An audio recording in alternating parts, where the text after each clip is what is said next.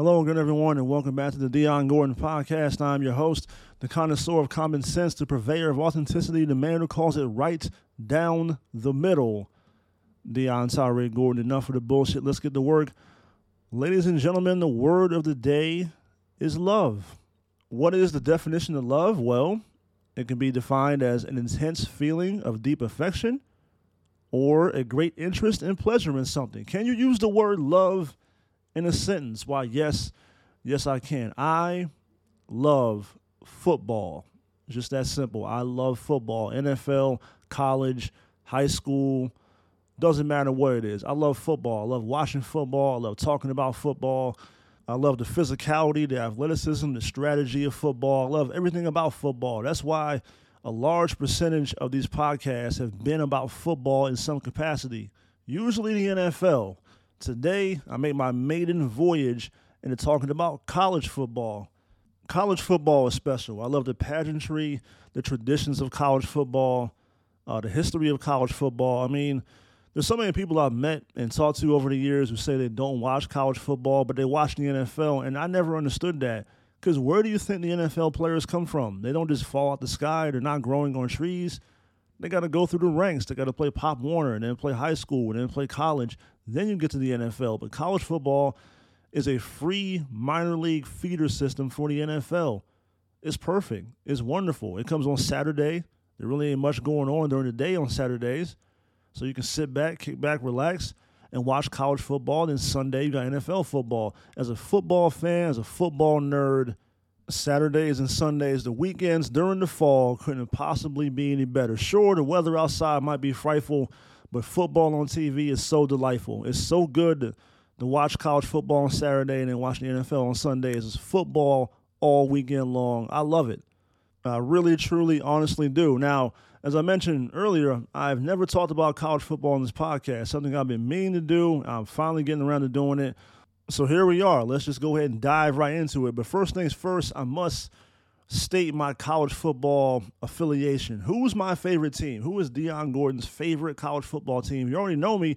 You already know the answer. But to the rest of the listening audience out there, I feel like I got to state, who do I root for on college football Saturdays? As I've mentioned many times on this podcast, I'm born and raised in the great state of Maryland, but I don't really root for too many teams from the state of Maryland. Anyone who knows me knows my favorite sports teams are all over the country. That's just how I roll. That's how I get down. I don't root for the city. I root for the team. And in football, obviously, you've been listening long enough, you know I'm a 49er fan. In basketball, I'm a Laker fan. In baseball, I'm a Red Sox fan. See, this is all, I already know you're annoyed right now listening to me talk about who my favorite teams are, because it's all over the country. I go from Santa Clara, San Francisco, California, to Los Angeles, California, to Boston, Massachusetts, and then my favorite college football team is the Notre Dame Fighting Irish. So I go from the Bay Area, California, to SoCal, to Boston, Massachusetts, to South Bend, Indiana. Don't ask me why. These are the teams I just like. There's a clear-cut, defined reason. There's a good explanation for why I like all these teams. My neighbors growing up were Notre Dame Fighting Irish football fans. This was an Irish family living next door to my grandparents. And the two sons that grew up in the household, I was good friends with. We hung out all the time. We played football and basketball together. And we just, go outside and play and have fun as kids should do, as kids did growing up in my generation anyway. But I was good friends with both of these kids, and both of them actually attended class. They went to Notre Dame University in South Bend, Indiana for 4 years and graduated from Notre Dame. So not only were they big fans of Notre Dame growing up, but they actually went to the school and attended class and went to football and basketball games and so on and so forth. But just hanging out with them so much growing up was part of the reason I became a Notre Dame fan. The other reason I became a Notre Dame fan was easy access. They're on TV every fucking week. I grew up in the 90s. Notre Dame had just signed that deal with NBC back in, I think, 91. And when I started watching college football, it was around 92, 93, they were on TV every week. Now, you had ESPN and different cable outlets that showed all the other teams in college football on TV every week, but their games weren't always on TV. Notre Dame was always on TV every week. Didn't matter who they played against. And really the game that brought me into being a Notre Dame fan for life was the iconic, classic encounter between Notre Dame and Florida State in '93, where you had Florida State was the number one team in the country, being led by the eventual Heisman Trophy winner Charlie Ward, who ended up playing point guard for the Knicks, didn't actually play in the NFL. But you had the number one Florida State Seminoles coming into South Bend and playing against the number two Notre Dame Fighting Irish. Notre Dame won that game that day. Unfortunately, lost the following week to Boston College. Glenn Foley and all them guys, last-second field goal beat Notre Dame. But that Notre Dame-Florida State game, the first time College Game Day from ESPN went on the road, their first time with Kirk Herbstreit, Lee Corso, and Chris Fowler going on the road, was for that game. And that was the game that really inspired me and brought me into being a Notre Dame fan. I've been a fan ever since. I've been a fan through the ups and the downs. There have been plenty of downs. The good Notre Dame football, the bad Notre Dame football, the Charlie Weiss era. Bob Davie was trash. Tyrone Willingham got an unfair shake. Tyrone Willingham only got 3 years when typically, historically, traditionally, Notre Dame football coaches usually got 5 years, and Tyrone Willingham only got 3. And truthfully, when that whole situation went down, I almost stopped fucking with Notre Dame. But here I am about 15 years after the fact. I'm still a fan. I still root for the Irish every Saturday. And, that's just what it is. Like I said, I'm a kid from Maryland, but I'm a Notre Dame fan. The only local teams I root for are the Georgetown Hoyas in college basketball and the Washington Capitals in hockey. Everyone else is from all over the country. I grew up in the 90s. I had cable. I could watch all these teams play every week. I didn't have to watch just a local team play. I could root for whoever I want to root for. So I'm a Notre Dame fan. I guess I'll begin this college football discussion by talking about Notre Dame, the big news with the Irish. It's about a week old now. I'm a little bit late to the party, but so be it. But head coach Bryan Kelly left the Notre Dame Fighting Irish to go to LSU and take over as their head coach. They fired Ed Orgeron this season, who won a national championship 2 years ago in 2019. He's been broken off. He's gone. Bryan Kelly has stepped in and taken his spot. A lot of Irish fans are upset about this. Me personally, I'm not even bothered by it. It is what it is. I don't think Bryan Kelly was ever going to win a national championship at Notre Dame anyway. He got there. He got close. He got to the national championship game in 2012 versus Alabama, where unfortunately the Crimson Tide stomped a mud hole in the Irish and walked it dry in that game. That game was never close. That game was over at the opening coin flip. And once again, story time with Uncle Dion. When that game happened, I was in the Navy. I was in Japan. I was on a 16-hour time difference. And I remember vividly walking out to the flight line. I worked in aviation. I'm in Asuki, Japan. I walk out to the flight line, and there's a guy in my squadron who at that time was an Alabama fan. This is going to sound... See, people get on me about rooting for teams all over the country. This guy, when I first met him, was an Alabama Crimson Tide fan, a diehard Alabama Crimson Tide fan. As a matter of fact, he had a book written by Nick Saban. He's from Alabama. He's all about the Tide. He had Alabama Crimson Tide pajamas on the ship. This guy was a diehard Crimson Tide fan. At least so I thought. He inexplicably switched over to being, of all teams, an Auburn fan out of nowhere. I'd never heard of this before. I've never seen this before.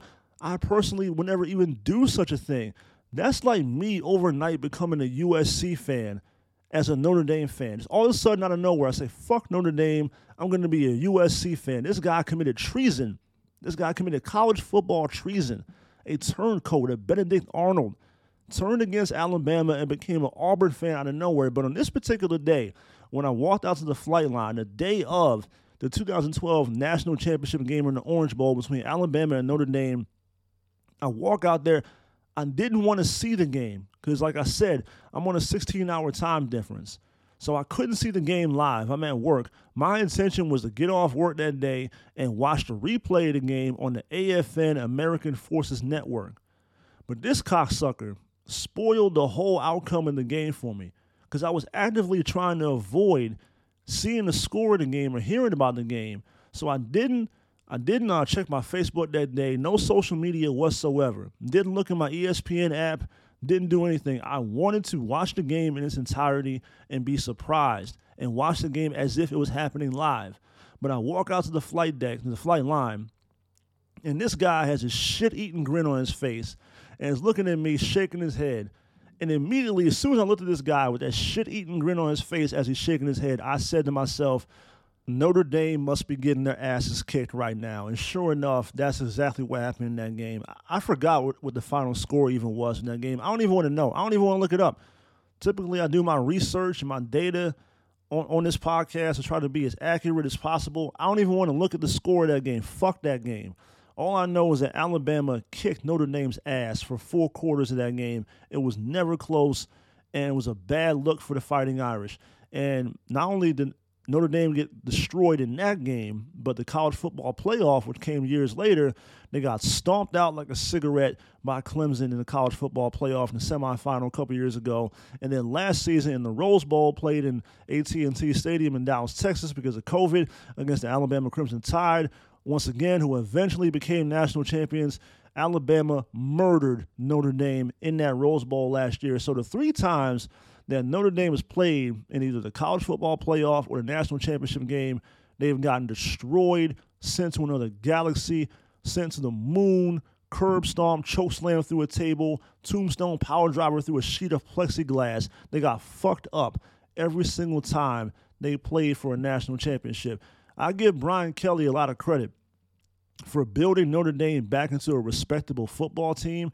He took over after the Charlie Weiss era, and he put Notre Dame back on the map, and he made Notre Dame a legitimate college football program once again. A lot of guys came through the Notre Dame system and went to the NFL. You think about guys like Quentin Nelson and Mike McGlinchey from my 49ers, thinking about Ronnie Stanley, Jeremiah Owusu-Kamara, Harrison Smith, Golden Tate, Chase Claypool, Michael Floyd, Tyler Eifert, John Carlson, Kyle Rudolph, Zach Martin, Stephon Tuitt, Josh Adams, Ian Book, Will Fuller, I mean, just to name a few. But all those guys I just named were all developed by Bryan Kelly in the last 10 years. Manti Te'o, another guy, was developed by Bryan Kelly and the Notre Dame Fighting Irish in the past 10 or 11 years during the Bryan Kelly regime. So not only has Notre Dame been a respectably good team, but they've put guys into the NFL. They've shown they can groom and develop players to play on Sunday. They've consistently won between 8 or 11 games almost every year when Bryan Kelly was there. But I always felt like he was never the guy to put Notre Dame over the top and win a national championship. That elusive 12th national championship in program history. Notre Dame has not won a national championship since January 1989, since the Fiesta Bowl in January of 89 versus the West Virginia Mountaineers. You got guys on the team right now who weren't even alive the last time Notre Dame won a national championship. Those are the cold, hard facts. That's the harsh truth. That's the sad reality. It's been a while, but I always felt like Bryan Kelly, even though he restored order at Notre Dame, I never felt like he was the guy to put us over the top and really back on the map and win a national championship. Winning a national championship at Notre Dame in the modern era is hard because you have so much competition out there, number one. There's other schools, other programs who are on the same level, if not on a higher level than Notre Dame as far as national relevance is concerned. You know, the academic standards at Notre Dame are through the roof. At Notre Dame, you actually have to go to class and get good grades to stay on the football team. You have the location. South Bend, Indiana is not really a desirable location. Some people would say that Notre Dame not playing in a conference hurts them as far as recruiting is concerned. I never understood that point. To me, I don't know what being in a conference has to do with overall recruiting, because Notre Dame plays all over the country. Notre Dame plays everyone. They play on the West Coast, the Midwest, the East Coast, the South. They take on all comers. They play every team, not every team, but they play teams from every major conference in college football. They've played Tennessee over the years from the SEC. They've played Georgia. They've played Miami from the ACC. They've played Florida State. 2020, they played almost exclusively in the ACC last year. They played Clemson a bunch of times over the years. They have that intersectional game every year with USC. They play Stanford. Those are two teams from the Pac-12. They played Texas a couple of years ago down in Austin, Texas, a school from the Big 12. They played Oklahoma a couple of years ago, another school from the Big 12. They play against the Big 10. They play against Michigan and Purdue and Michigan State. They play schools from all over the conference. Notre Dame is a nationwide program, so I never understood the public outcry for Notre Dame to join a conference, as if to say that them not being affiliated with a conference hurts them as far as recruiting is concerned. To me, that point never held water, because Notre Dame's a nationwide brand. They play all over the country, all over the world. They have games. They have a game next season against Navy over in Dublin, Ireland. No one else plays. No other college football team plays overseas. Notre Dame has a game in Dublin, Ireland. They played Navy a couple of years ago in the same location. So not only is Notre Dame a nationwide brand, they're a worldwide brand. They attract people from everywhere. So I never understood when people lament about the fact that Notre Dame doesn't play in a conference. It's smart. It's good business.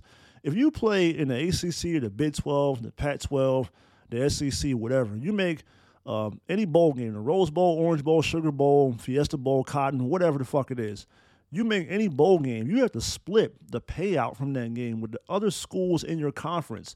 Notre Dame's independent. So if they go to the Rose Bowl, or this year Notre Dame's going to the Fiesta Bowl, they're playing against Oklahoma State.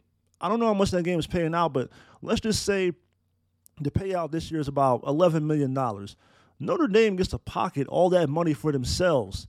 Oklahoma State has to share that money, share that payout with the other schools in the Big 12. Notre Dame gets to keep all that money for themselves. So why would Notre Dame ever join a conference? I don't understand the point of them joining a conference. To me, Notre Dame should forever be independent, but that's just me. But Bryan Kelly is out. Marcus Freeman is in. And as I said, I wasn't even bothered by Bryan Kelly taking off to get that job at LSU, especially when I saw the specifics of the contract. Bryan Kelly compiled a win-loss record at Notre Dame of 113-40. He has now left Notre Dame to take the job at LSU, and he will earn $95 million in base salary while at LSU. The 10-year contract includes a starting salary of $9 million his first football season, with that number rising in increments every year. The contract consists of other performance-based incentives, including a longevity bonus of $500,000 every year as long as Kelly remains head coach on July 1st. This would ensure him a total compensation of nearly $100 million by the year 2031. Kelly will earn an additional $500,000 if LSU makes a bowl game. LSU has been bowl eligible for 20 consecutive seasons, earning them the fourth longest active streak in the NCAA and the second longest streak in the SEC. For his first SEC championship, Bryan Kelly will receive a $250,000 salary increase for the remainder of his contract. He will receive a one-time payment of $75,000 if LSU appears in the SEC championship and $150,000 if they win the game. If LSU wins a national title, his base salary will increase by $500,000 for the remainder of his contract. With the $500,000 bowl bonus and $500,000 longevity bonus, Kelly could potentially earn a salary of $11 million by 2031. He will also receive 2 courtesy vehicles or 2 car allowances worth $1,000 a month, along with an interest-free home loan of up to $1.2 million to buy a house.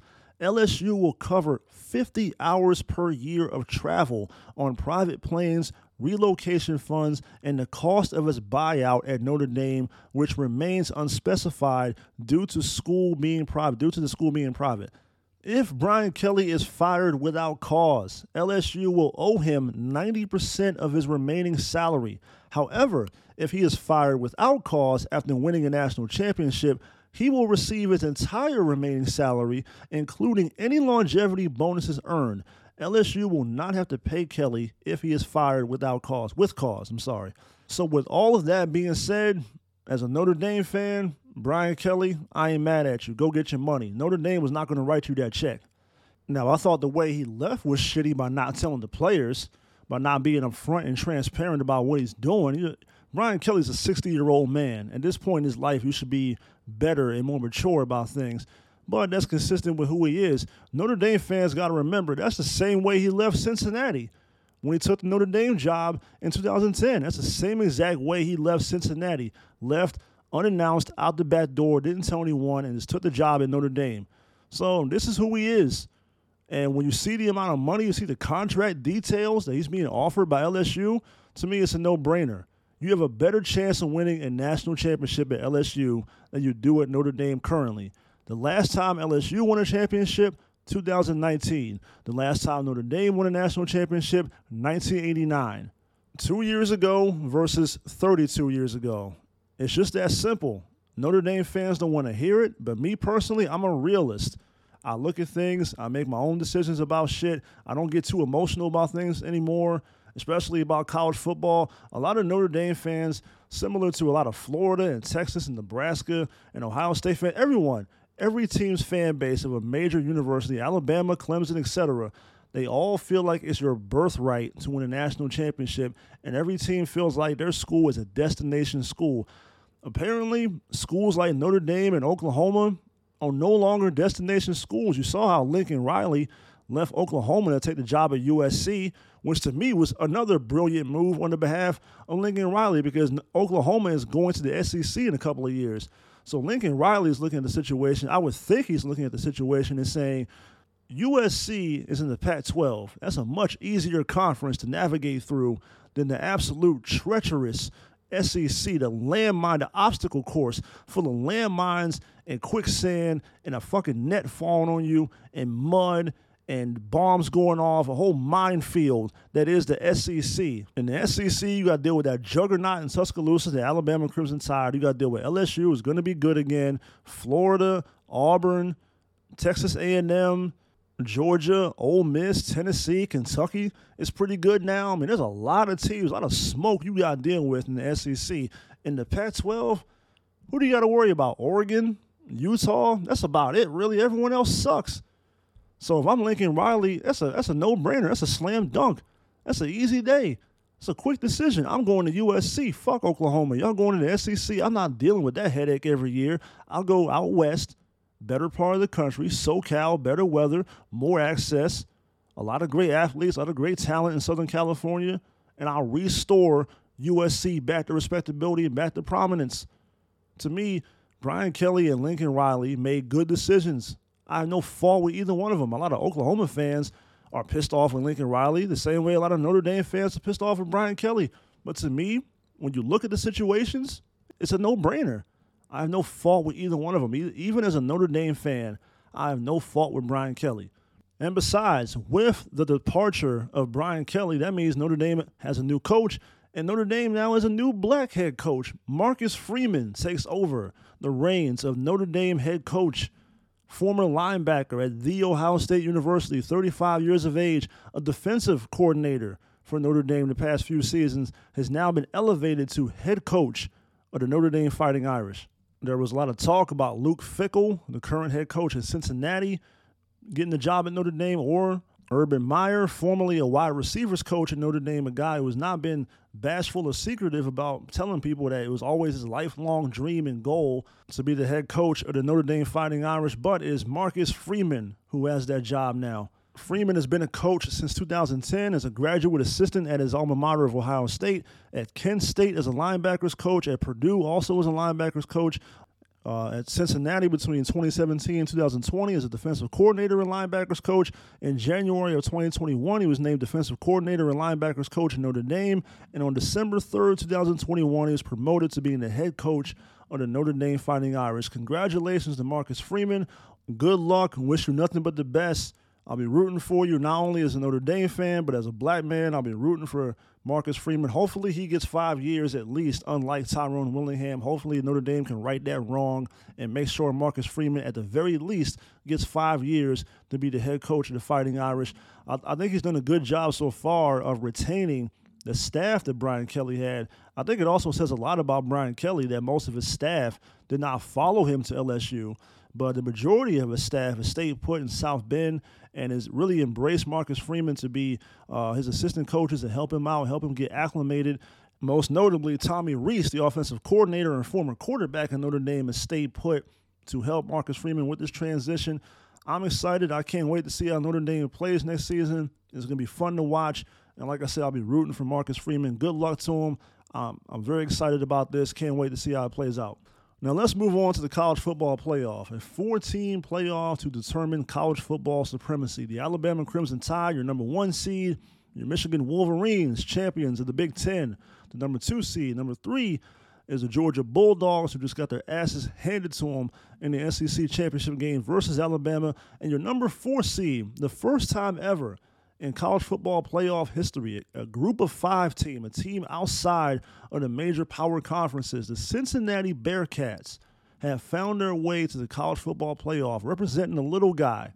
They are in the college football playoff, and they have an opportunity to potentially win a national championship. Will they do it? I don't think so. I don't think they have a snowball's chance in hell because, as I just said, they're the number 4 seed, which means they have to play the number 1 seed in the semifinals of the playoff, the Alabama Crimson Tide. What can you say about Alabama that hasn't already been said? This was supposed to be a down season. They sent a number of guys to the NFL last year. They have 5 guys go in the first round of last year's the 2021 NFL Draft. Jalen Waddle, Devontae Smith, who won the Heisman Trophy last year, Mac Jones, Najee Harris, and Alex Leatherwood. 5 dudes went in the first round of last year's NFL Draft. And a number of other guys went in the later rounds, like Christian Barmore went, I think, the second round. So you had all these guys leave Alabama, and what do? They reload. They restock the cupboard, and they come back this season and go 11-1. And the only game they lost was a 41-38 shootout in College Station versus the Texas A&M Aggies. And they get to the SEC championship game, and they absolutely eviscerate the Georgia Bulldogs, who've been number 1 all season. And their starting quarterback, Bryce Young, tonight was named the Heisman Trophy winner, the first quarterback in Alabama school history to ever win the Heisman Trophy. Alabama goes back-to-back on Heisman Trophy winners, with Devontae Smith winning it last year and Bryce Young winning it this year. This is similar to Oklahoma with Kyler Murray and Baker Mayfield going back-to-back in 2017 and 2018. USC with Matt Leinart and Reggie Bush in 04 and 05 going back-to-back. Archie Griffin by himself in 74 and 75, where Ohio State went back-to-back as a Heisman Trophy winner. This is remarkable. Alabama, as I've said before in this podcast, is the unofficial 34th team in the NFL. I've always said Tom Brady by himself is the 33rd team in the NFL. Alabama is the unofficial 34th team. This is a professional football team playing in college. To me, I think it's Alabama's national championship to lose. It's pretty much every year in college football is the Alabama Invitational. Alabama is head and shoulders above everyone else. Nick Saban is the GOAT college football coach. This should not even be a debate. It's remarkable. It's amazing. You look at the guys that have come through that program in the past 10 years. Holy shit. Derrick Henry, Julio Jones, Trayvon Diggs, Marlon Humphrey, Minkah Fitzpatrick, Jerry Jeudy, Calvin Ridley, Patrick Surtain II, who also went in the first round of the 2021 draft. I forgot to mention them. So that's 6 guys from Alabama who went in the first round of the 2021 NFL draft last year. Jonathan Allen, Deron Payne, Tua Tagovailoa, Mac Jones, Jalen Hurts began his career at Alabama and then transferred to Oklahoma. This is a football factory. And when it comes to the college football playoff on a yearly basis, I'm taking Alabama every year until Nick Saban steps down. I don't give a fuck, man. As long as Saban is there, you got to roll with the tide. The college football playoffs started in 2015. With the exception of 2019, Alabama has been in the college football playoff every year since the inception of it. Only 1 year they've missed the playoff. You have other notable, legendary name-brand schools that have never been in it one time. Miami's never played in the college football playoff. USC, Nebraska, Texas, never been in the college football playoff. These are name-brand schools, just like Alabama is. Penn State, never been in the college football playoff. This is the first year Michigan's made it. Florida State only made it once the first time. I was at that game too, by the way. The first ever college football playoff game, the 2015 Rose Bowl, Oregon and Florida State. I was there in the building, live and in person, sitting in the Oregon section. Oregon fans, by the way, are some of the nicest people you'll ever meet. These are very sweet, nice, down-to-earth, just cool-ass people. I bonded with the Oregon fans. I got no problem with Oregon. I've always kind of liked Oregon. The different uniforms every game, their style of play, etc. I was at that game in the Rose Bowl for the first ever college football playoff game. I was witness to history, and I was very excited to be a part of that. It was cool as shit to watch in person. It was cool just to be at the Rose Bowl, number one. I mean, this is a football landmark. Number one, obviously, the Rose Bowl is played there on a yearly basis, with the exception of last year because of COVID. A number of Super Bowls have been played there before. You know, Super Bowl 14, the Rams and the Steelers. Super Bowl 27, Cowboys and Bills. Super Bowl 17, the Redskins and the Dolphins.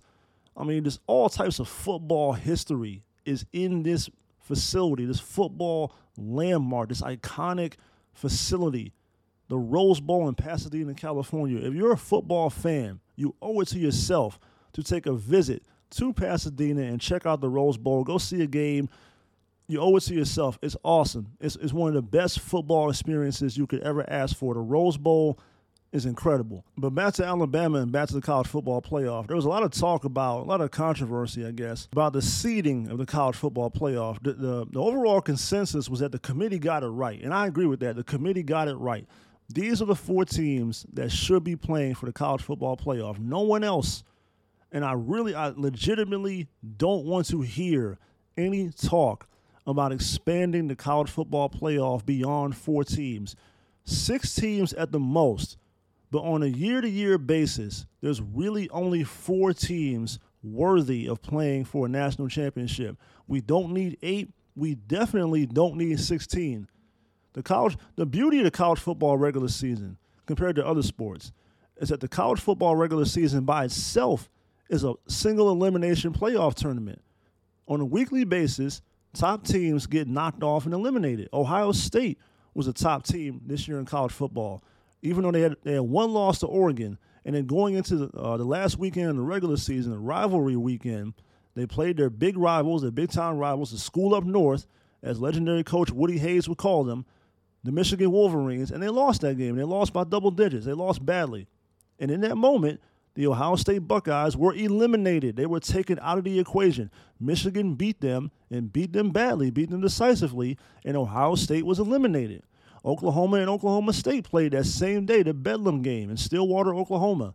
Oklahoma State came out victorious that day, and in the process, the Oklahoma Sooners were eliminated from college football playoff contention. They're done. They're out the picture. A week later, Oklahoma State went to the Big 12 Conference Championship game against the Baylor Bears, and Baylor beat them. And in the process, Oklahoma State was eliminated as well. So the college football regular season by itself is a round-robin, single-elimination playoff tournament that takes care of all the controversy, in my opinion, and we don't need to expand beyond 4 teams. It's probably going to happen one day because of money and revenue and capitalism in general.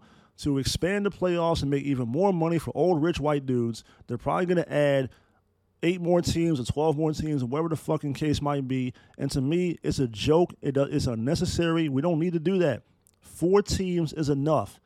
And if you look at the history of the college football playoff, typically the semifinal games aren't very good. It's a lot of blowouts. That Oregon-Florida State game that I was at, it was 59-20. It was a close game at halftime. And then Oregon came out in the third quarter on some Golden State Warriors shit in the third quarter death run and just ran FSU off the field. Jameis Winston on the field looking like shit. Eric Armstead, DeForest Buckner, 2 49ers, out there making plays. Marcus Mariota playing the best football of his life. They kicked FSU's ass in the second half of that game. You look at the Orange Bowl in 2016, Clemson 37, Oklahoma 17. The Cotton Bowl that same year, Alabama 38, Michigan State 0. They got shut out in the semifinal game. 2017, or the year later, the Peach Bowl, Alabama 24, Washington 7. The only Pac-12 school to make the college football playoff, and that game wasn't even that close. That game was not competitive. The Fiesta Bowl that same year, Clemson 31, Ohio State 0. The Sugar Bowl the year later, 2018 now, Alabama 24, Clemson 6. The Cotton Bowl a year later, Clemson 30, Notre Dame 3. Yeah, whatever. The next year in the Fiesta Bowl, LSU 63, Oklahoma 28. And last year, the Rose Bowl, once again, Notre Dame taking a massive L. Alabama 31, Notre Dame 14. In the Sugar Bowl, Ohio State 49, Clemson 28. In the national championship game was Alabama 52, Ohio State 24. Most of these games aren't even that close. So if these are the 4 best teams we have in college football, what is the need, besides money and capitalism, what is the need to expand beyond 4 teams if the 4 best teams in college football can't even be competitive most of the time when they play against each other? You're really going to waste your time and add additional teams to this equation? The argument that I always hear to expand the college football playoff is that people are tired of seeing the same teams every year in the college football playoff and in the national championship, namely Alabama and Clemson and Ohio State. Those three teams have been in the college football playoff almost every year of the college football playoff. And the public is tired of seeing these schools in the college football playoff. They want other schools to be invited to be involved. Listen, it's not Alabama, Ohio State, or Clemson's fault that the Pac-12 sucks at playing college football. If you want West Coast representation, here's a concept. The schools in the Pac-12 should get better at playing college football. If people are tired of seeing what they perceive to be a Southern bias, and maybe there is, because ESPN definitely has a Southern bias. ESPN broadcasts the SEC and the SEC network, and they talk about the SEC the majority of the time that they do talk about college football on their channel. They work with them. They have a working relationship with the SEC. 7 of the 13 members of the College Football Playoff Committee have Southern roots. So with all that being said, I can admit that there probably is a Southern bias, but at the same time, the SEC is better at playing college football than everyone else. The Big 12 is down most of the time. The best school from the Big 12 typically is Oklahoma. They get to the college football playoff and get the doors blown off of them by either Clemson or Alabama or Ohio State. They're never really competitive. But if people are tired of seeing the same schools play every year in the college football playoff, do you really think adding more teams to the equation is going to help that out? All you're going to do is further prolong and delay the inevitable. All it's going to do is take longer to get to Alabama playing in the national championship game, because Alabama is head and shoulders, leaps and bounds better than everyone else at playing college football. They are the unofficial 34th team in college football. 16 teams is not going to stop Alabama from getting to the national championship game. All you're going to have is lopsided scores and Alabama just mollywhopping some random-ass school from the Pac-12 like 48-0 in a quarterfinal game. So what's the fucking point? I think Alabama is the clear favorite. I think Georgia, you very well easily could get an all-SEC final, which would piss off a lot of people who are tired of seeing SEC schools play for a national championship. But once again, they're just better at it. They play better football in the South. Look at the NFL. Look at the majority of the good football players in the NFL. They come from the South. They play in the SEC. LSU puts a lot of good players in the league too. Georgia, Florida, Auburn, A&M, they put good football players out consistently. So if you're mad about the SEC always being good at playing college football, and you might be a USC fan or a Penn State fan, a Texas fan, don't get mad at the SEC. Get mad at your own school. If you're a Texas fan, get mad at the Longhorns for being consistently shit for like 15 years now. Get mad at them for hiring bums like Steve Sarkisian and Tom Herman, jackasses like that. Texas is awful. Texas is the drizzling shits. They're going nowhere. And they're going to the SEC in a couple of years. They can't even hang in the Big 12. They're going to get destroyed on a weekly basis in the SEC. But back to the college football playoff. It's Alabama's to lose. And Michigan's the team I'm rooting for, because I'm a 49er fan. You already know that by now. And I'm very partial to Jim Harbaugh. I was ecstatic to watch Michigan finally get over the hump and beat Ohio State. To me, it felt like Steve Young in Super Bowl 29, where the Niners finally won a Super Bowl without Joe Montana. And Steve Young, that famous clip on the sideline, he's telling his teammates, "Someone please take this monkey off my back." That's how Jim Harbaugh probably felt at the conclusion of that Ohio State-Michigan game. Someone please take this monkey off my back, because Ohio State had been shooting the club up on Michigan consistently ever since Jim Harbaugh got there. The Wolverines had not beaten the Buckeyes since 2011, a 10-year winning streak. This is one of the more classic rivalries in college football. It might be the best overall, all things considered, but it really hasn't been much of a rivalry since 2011. This is Michigan and Ohio State. This is Bo Schembechler and Woody Hayes. As a matter of fact, speaking of legendary Ohio State football coach Woody Hayes, one of my favorite stories in all of sports and all of college football was Woody Hayes back in the day on a recruiting trip through the state of Michigan. His car broke. The car was running out of gas, apparently. And one of his assistant coaches said to Coach Hayes, "Hey, Coach, we're about to run out of gas. Maybe we should pull over to a gas station and refill." To which Woody Hayes said, I would rather push this motherfucker across the Ohio State line and refill this gas tank in the state of Ohio as opposed to getting gas in the state of Michigan. That's how much he hated the state of Michigan. He didn't even want to refill his car with gas in the state of Michigan. He would rather push his car across the Ohio State line and then get gas in Ohio.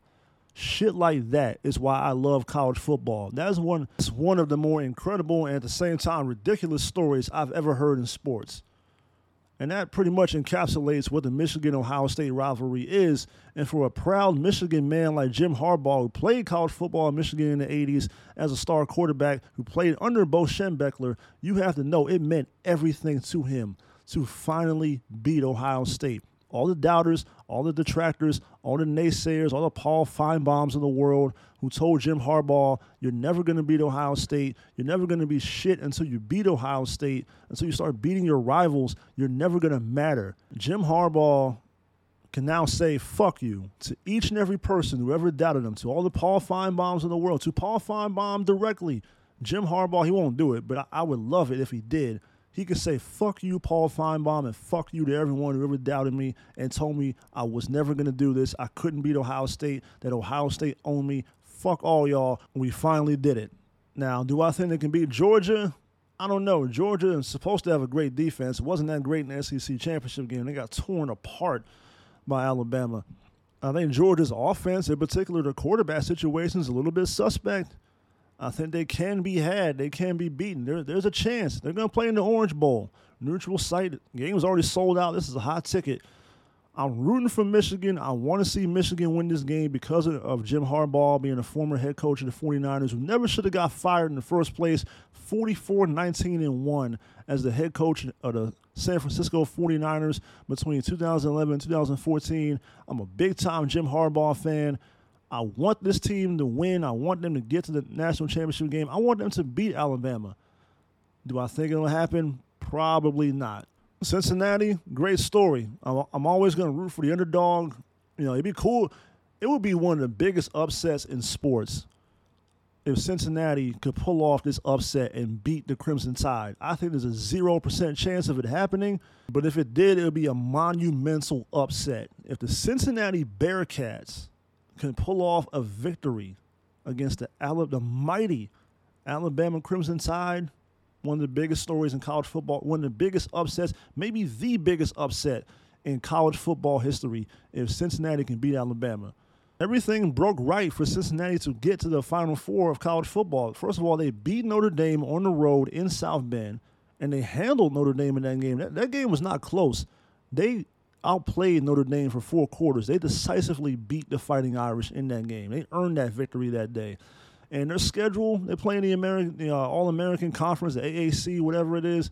Not the best schedule in the world, not the toughest strength of schedule out there, but they took care of their business. They beat down the schools that were on their schedule. They handled their business the way they were supposed to do. And now here they are. And all the schools that potentially could have been in front of Cincinnati lost. Ohio State lost. Oklahoma State lost. Oklahoma lost. Baylor lost. They all lost. All the schools that were in front of Cincinnati lost. And now here they are. They're in the college football playoff with an opportunity to shake up the world, as the late, great Muhammad Ali would say, to paraphrase Muhammad Ali. They could say we shook up the world if they beat Alabama. For all you gambling degenerates out there, myself included, Alabama is a plus 120 favorite to win the college football playoff. Georgia's a plus 140. Michigan's plus 700. Cincinnati's a plus 1,600. Alabama's a 2-touchdown favorite over Cincinnati, while Georgia is favored by 7.5 over Michigan. Kickoff for the Cotton Bowl. Alabama and Cincinnati is 3:30 p.m. Eastern Time on December 31st, which will be 12:30 for me out here on the West Coast. The Orange Bowl, Georgia and Michigan, 7:30 p.m. Eastern Time. Both games on ESPN, December 31st. Cannot wait to watch both of these games.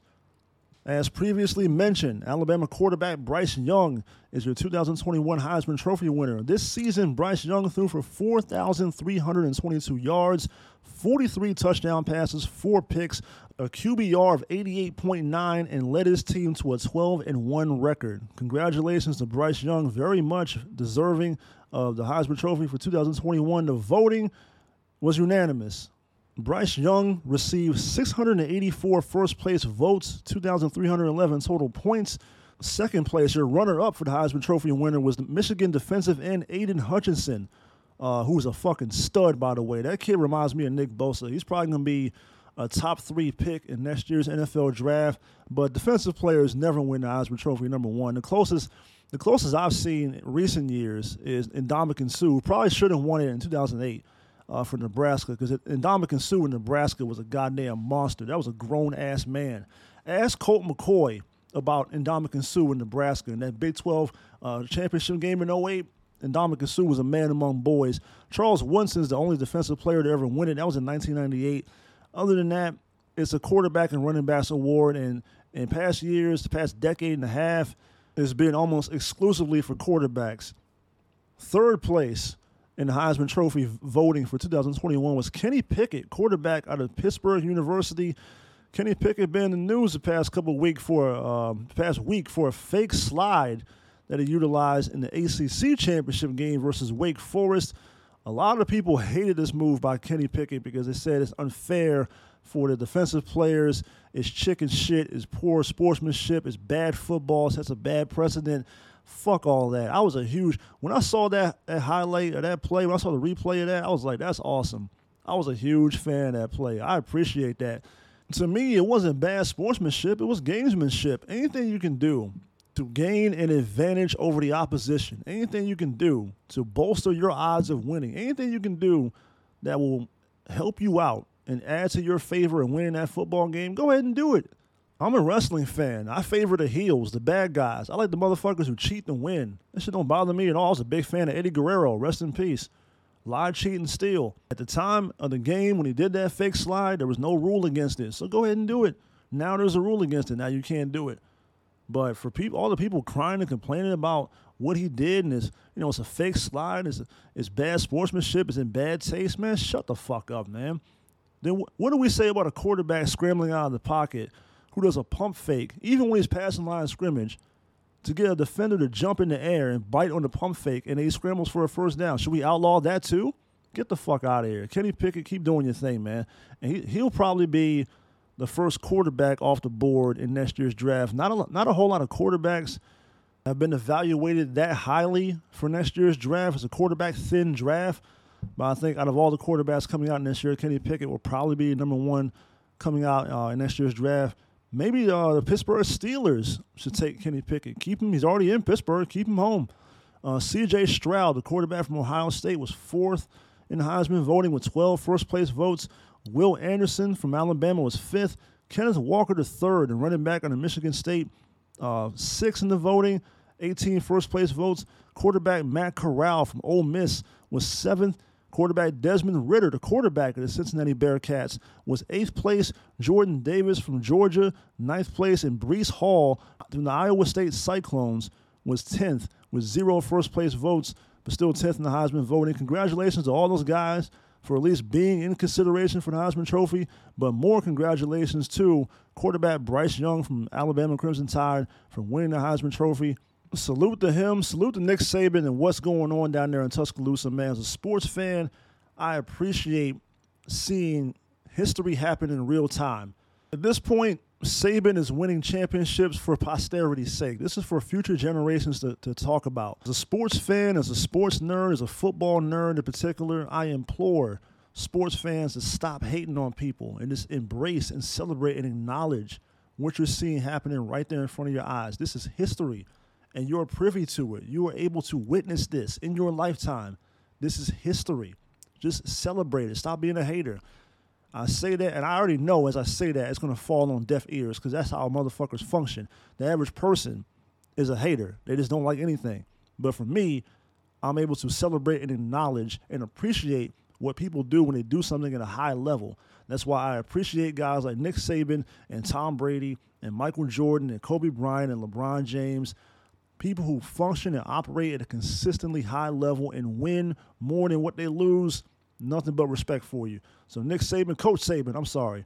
I don't want to disrespect the guy. Coach Nick Saban, keep doing your thing down there. Michigan, Coach Harbaugh, I'm pulling for you. I'm a Niner fan, like I said. Jim Harbaugh is always going to be good with me. But I'm looking forward to the college football playoff. It's bittersweet, though, because the college football season is over with, but at the same time, bowl season is upon us. 40 different bowl games, most of which have ridiculous-ass names and all types of corporate sponsorship. But, it's about money. It's about capitalism. I understand what it is. I'm a college football fan. 40 different bowl games is 40 different opportunities to watch college football. So who am I to complain? This is going to be awesome. Can't wait for it. And with all of that being said, we have now reached the conclusion of this episode of Deion Gordon Podcast. Once again, thank you so much for listening. Eternally grateful, always humble, very much appreciative. Can't possibly express my gratitude enough. Thank you, thank you, thank you, thank you, thank you. Until next time, picture me rolling. I'm out.